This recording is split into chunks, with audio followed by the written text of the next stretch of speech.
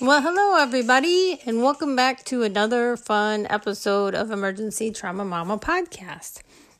It's been a little while since I've made a podcast, but what I want to talk about today is shock, and we're going to be talking about it from a pathophysiological point of view, almost more at the cellular level, rather than just saying hypovolemic shock is a result of blood loss in our trauma patients.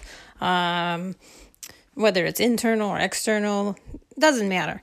However, we're going to talk about shock in a way that maybe you've talked about 5 or 6 years ago when you were in school, or perhaps if you've taken the most recent edition of TNCC or EMPC. Of course, we cover it in that. But my point of view is, over the years, having taught just a whole slew of different people and personalities, no matter if they're EMS and they're working in the field, or they're nurses or PAs, nursing students, it really doesn't matter.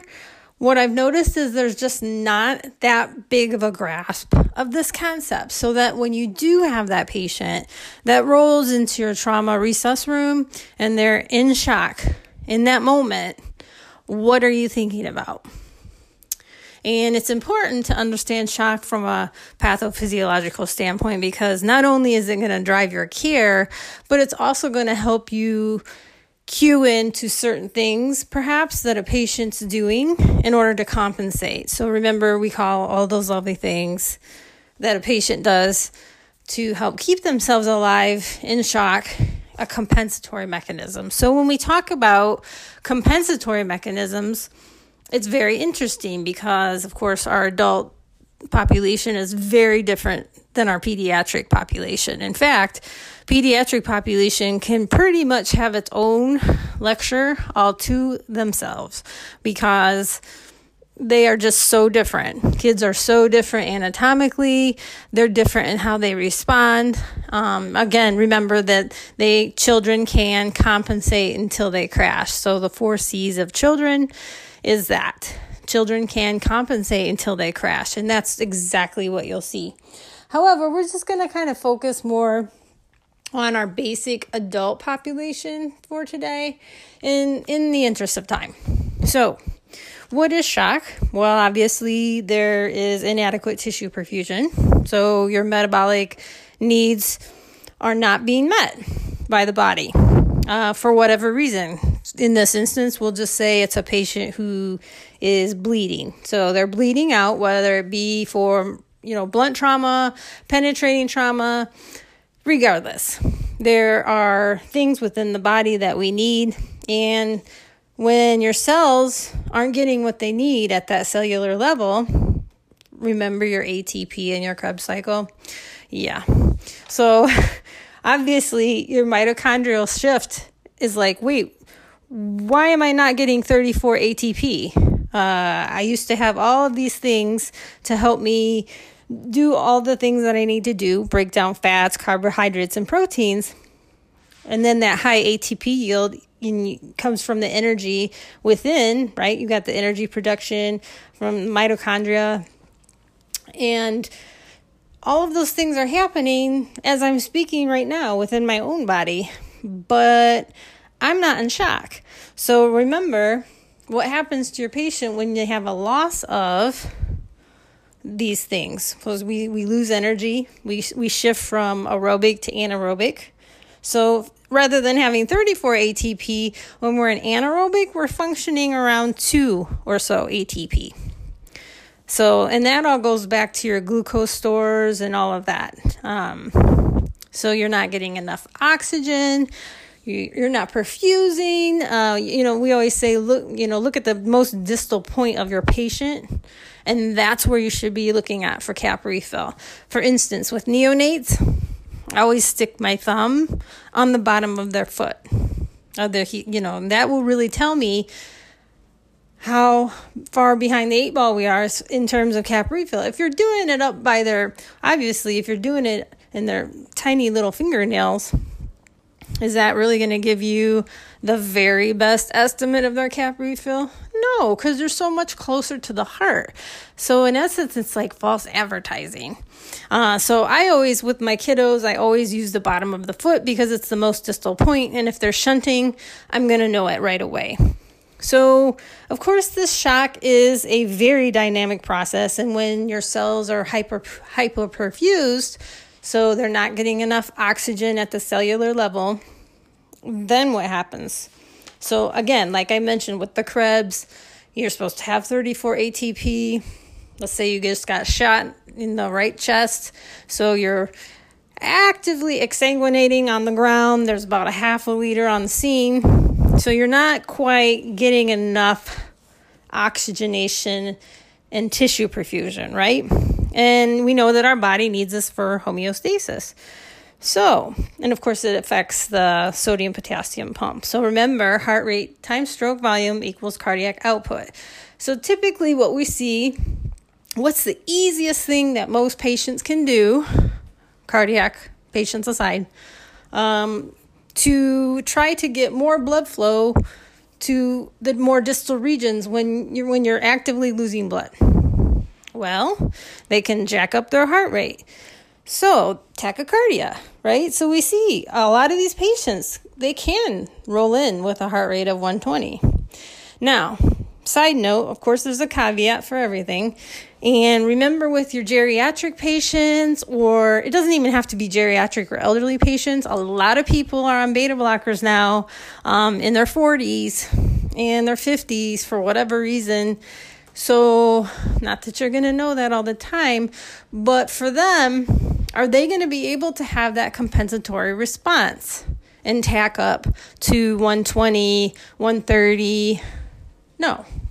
So again, knowing some of that patient's history, if you can extrapolate that info, whether it's from EMS or the wife or whomever's on scene, it's super helpful because we know heart rate times stroke volume equals cardiac output. It should be, 4 to 6 liters, boom, boom, boom, boom.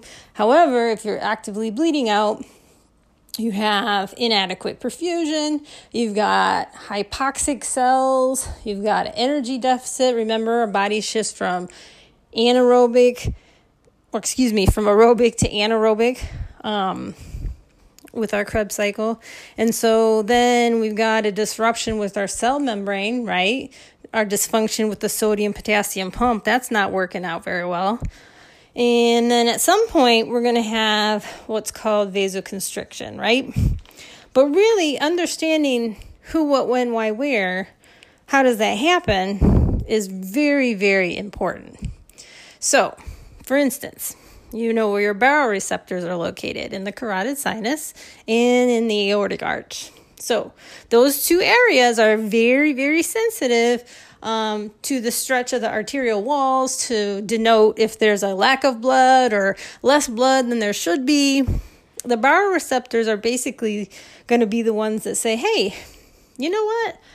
I better activate the sympathetic nervous system because I'm not feeling like I have quite the normal amount of blood circulating through my system that I normally do in order to keep all my cells happy and full of oxygen and perfusing. So therefore, I better do something, which in turn starts the epi and norepinephrine in the cardiac activity, and you have constriction.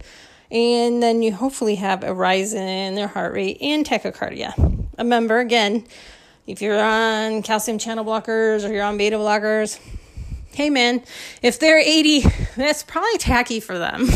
So just keep that in mind. It depends on the patient. But that's what we would see with someone who is not on any meds that would alter their blood pressure. So then in turn, we also have the adrenal gland response, which again comes from the SNS, the sympathetic nervous system, that stimulates that fight or flight response. And of course, your adrenal glands are, I like to refer to them as the two little caps that sit on top of the kidneys. So those adrenal glands are the ones that secrete the epinephrine and the norepinephrine. And what their job is to stimulate the muscles, and they will also produce a positive inotropic effect. And in effect, they also will again bump up that heart rate. And then you also have peripheral vasoconstriction. So another reason why our patients are coming in shocky to the resus room and they're all clamped down. And so when you hear, if you're a newer nurse and you're listening to this and you're like, why are they saying clamp down? What does that mean? I don't get it. This is exactly what we're talking about here. So when patients are coming in, they're clamped down, they've got like zero vasculature because they've been bleeding out, or lactate's 10 as they're rolling into the trauma bay. That's exactly the shocky patient that we're talking about. So everything's shunting to what's going to keep you alive. Think of that. What's going to keep you alive? What are the major vital organs? So the brain, the heart, the lungs.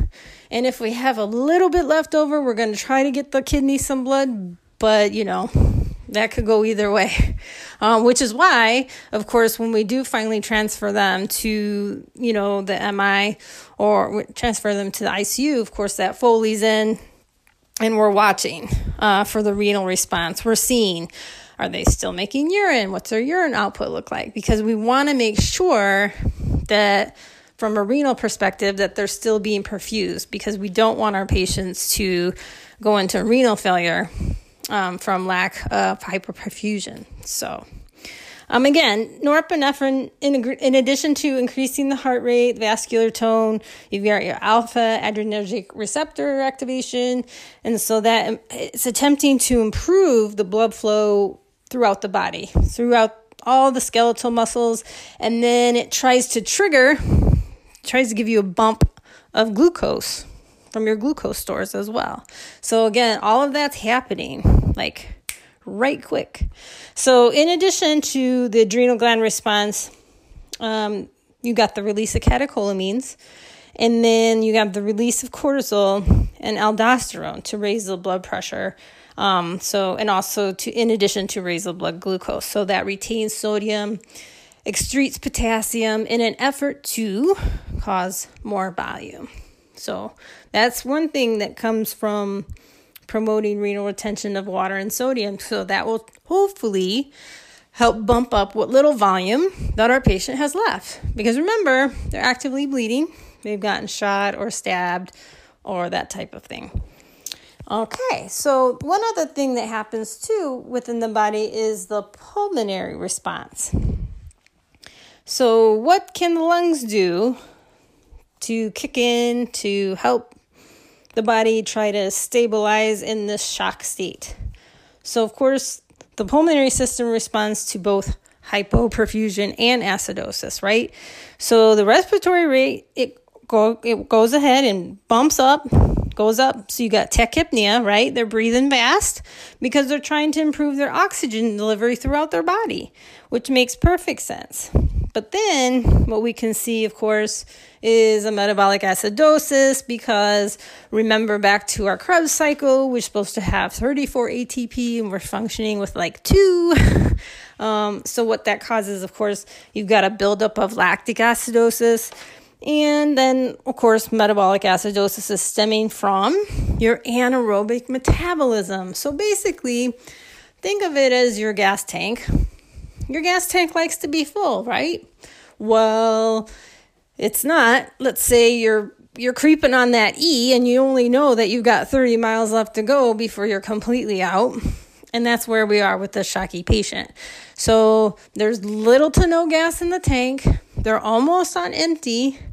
And now they've had the body try to kick in with some compensatory mechanisms such as tachycardia and tachypnea, secretion of catecholamines, epinephrine and norepinephrine, and release of cortisol and aldosterone in another effort to raise blood glucose and to promote renal retention of volume, water and sodium, if you will. So then the lungs do that. And then last but not least, you have a cerebral response. And what do you think that has to do with? Autoregulation, right? Because we know that the brain's responsible for shunting too. So cerebral autoregulation it's going to promote constant cerebral blood flow where it needs to, right? As long as the MAP is between 50 and 150-ish, right about there. So what's probably not the most important thing in your body that is going to get any blood if you're running low, your tank's almost on E, probably the gut, right? So there's your cerebral response, they'll start shunting from everywhere possible. However, if your MAP falls before, remember, if it falls less than 50, if your MAP is less than 50, then you can no longer cerebral autoregulate, which is no bueno, right? Bad. And going back to another response is the renal response. So what do the kidneys do? Well, their part in this role of compensatory mechanism is to improve tissue perfusion by stimulating the RAS system. So RAAS. So remember, you've got renin, and of course that starts the production of angiotensin 1, and then it goes into the lungs and is converted to angiotensin converting enzyme, goes into angiotensin 2, and of course this is the most potent vasoconstrictor that we have in the body. So that's the RAS system. And in addition to this, we also get vasopressin, but particularly ADH, so antidiuretic hormone. So you're like, what is that? So the best way to describe antidiuretic hormone is to think of a person who, nobody that we know, of course, someone who has had perhaps a little bit too much alcohol the night before, right? And they forgot to drink water or take an aspirin or whatever before they laid down. They wake up and they're feeling really dizzy and they've got a headache. Their blood glucose levels are low. They feel awful. Well, they're drinking Gatorade. They're trying to feel better. They're eating their McDonald's because they think greasy food's going to make it all go away. But that antidiuretic hormone has really kicked in for this patient or the person who's drank too much the night before. Why? Because you just urinated so much the night before. So you think of a diuretic like tea and alcohol, and those things will make you go, you'll be peeing all night long, right? So you're peeing.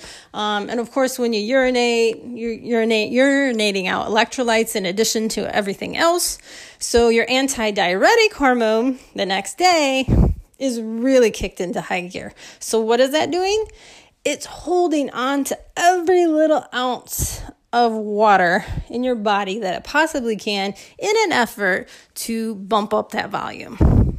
Okay? And so that's how I describe ADH. If you ever weren't sure really how ADH works, you can study yourself the day that you're hungover and notice how little that you actually pee, even though you probably drank couple liters of Gatorade. And you're like, why am I not peeing? Well, that's why, because the ADH has already kicked in and it's holding on to every little thing that it can. And again, your aldosterone is released, which retains sodium. Okay, what's sodium going to do? Bump up that volume and then excretes potassium. So that all happens in the kidneys. And depending on where we are in our shock, there are actually different classes of shock. Class 1, Class 2, Class 3, Class 4. So what we'll do is just kind of talk briefly about those. And then I think I'm going to go ahead and just make a part 2 to this because there's so much more to say about shock. So, and for those of you who are interested in taking a board certification exam, whether it's for certified emergency nurse or TCRN, those two for sure, I know because I've taken them, will have something of this nature on it regarding shock. It will ask you different types of shock. It will ask you different classes of shock, and you will actually need to know this type of information.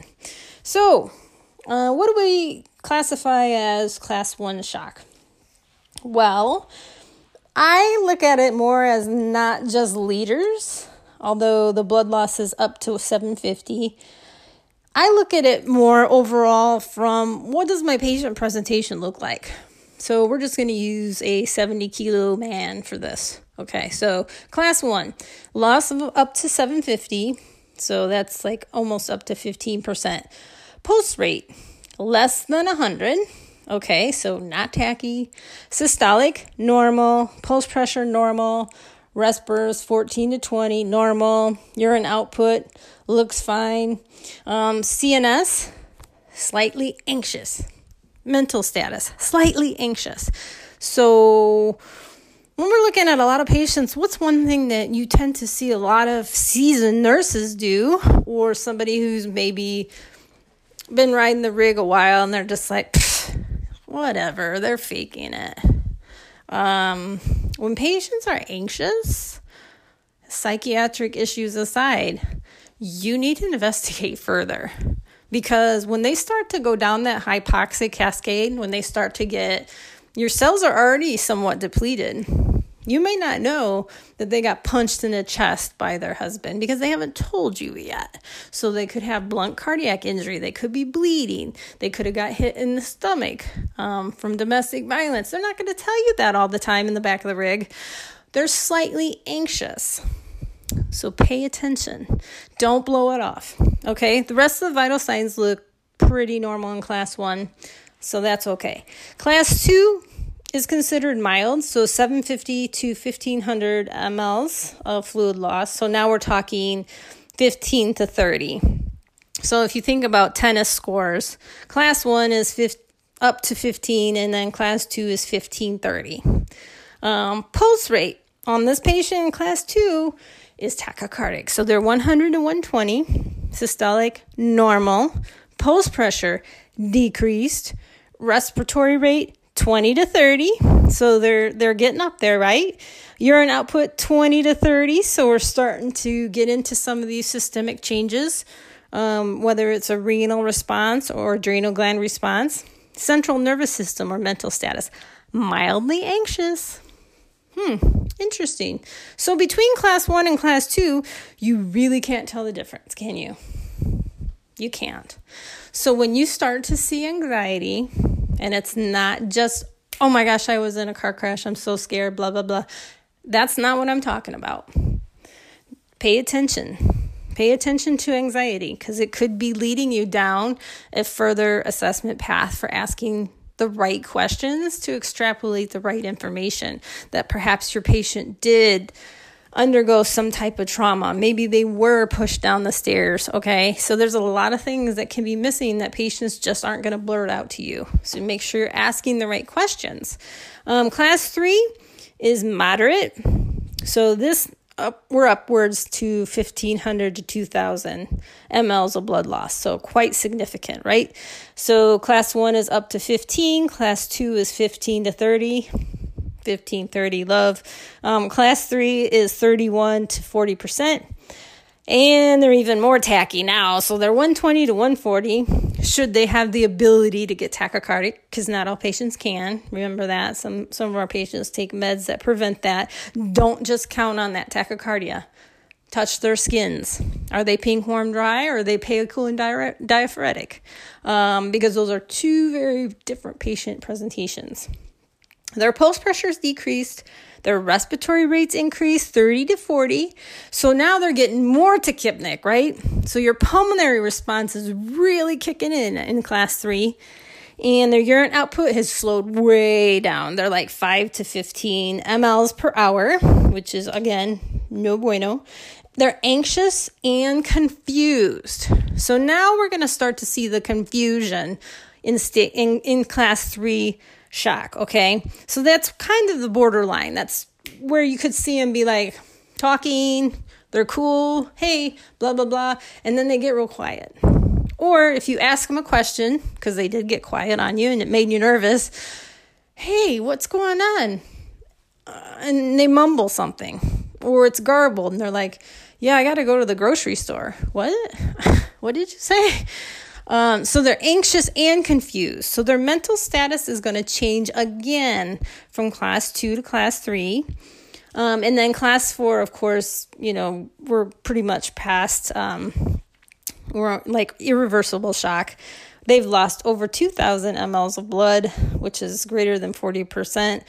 Their heart rate's greater than 140. Their systolic blood pressure's decreased. Their pulse pressure's decreased. Their respiratory rate is, of course, greater than 35.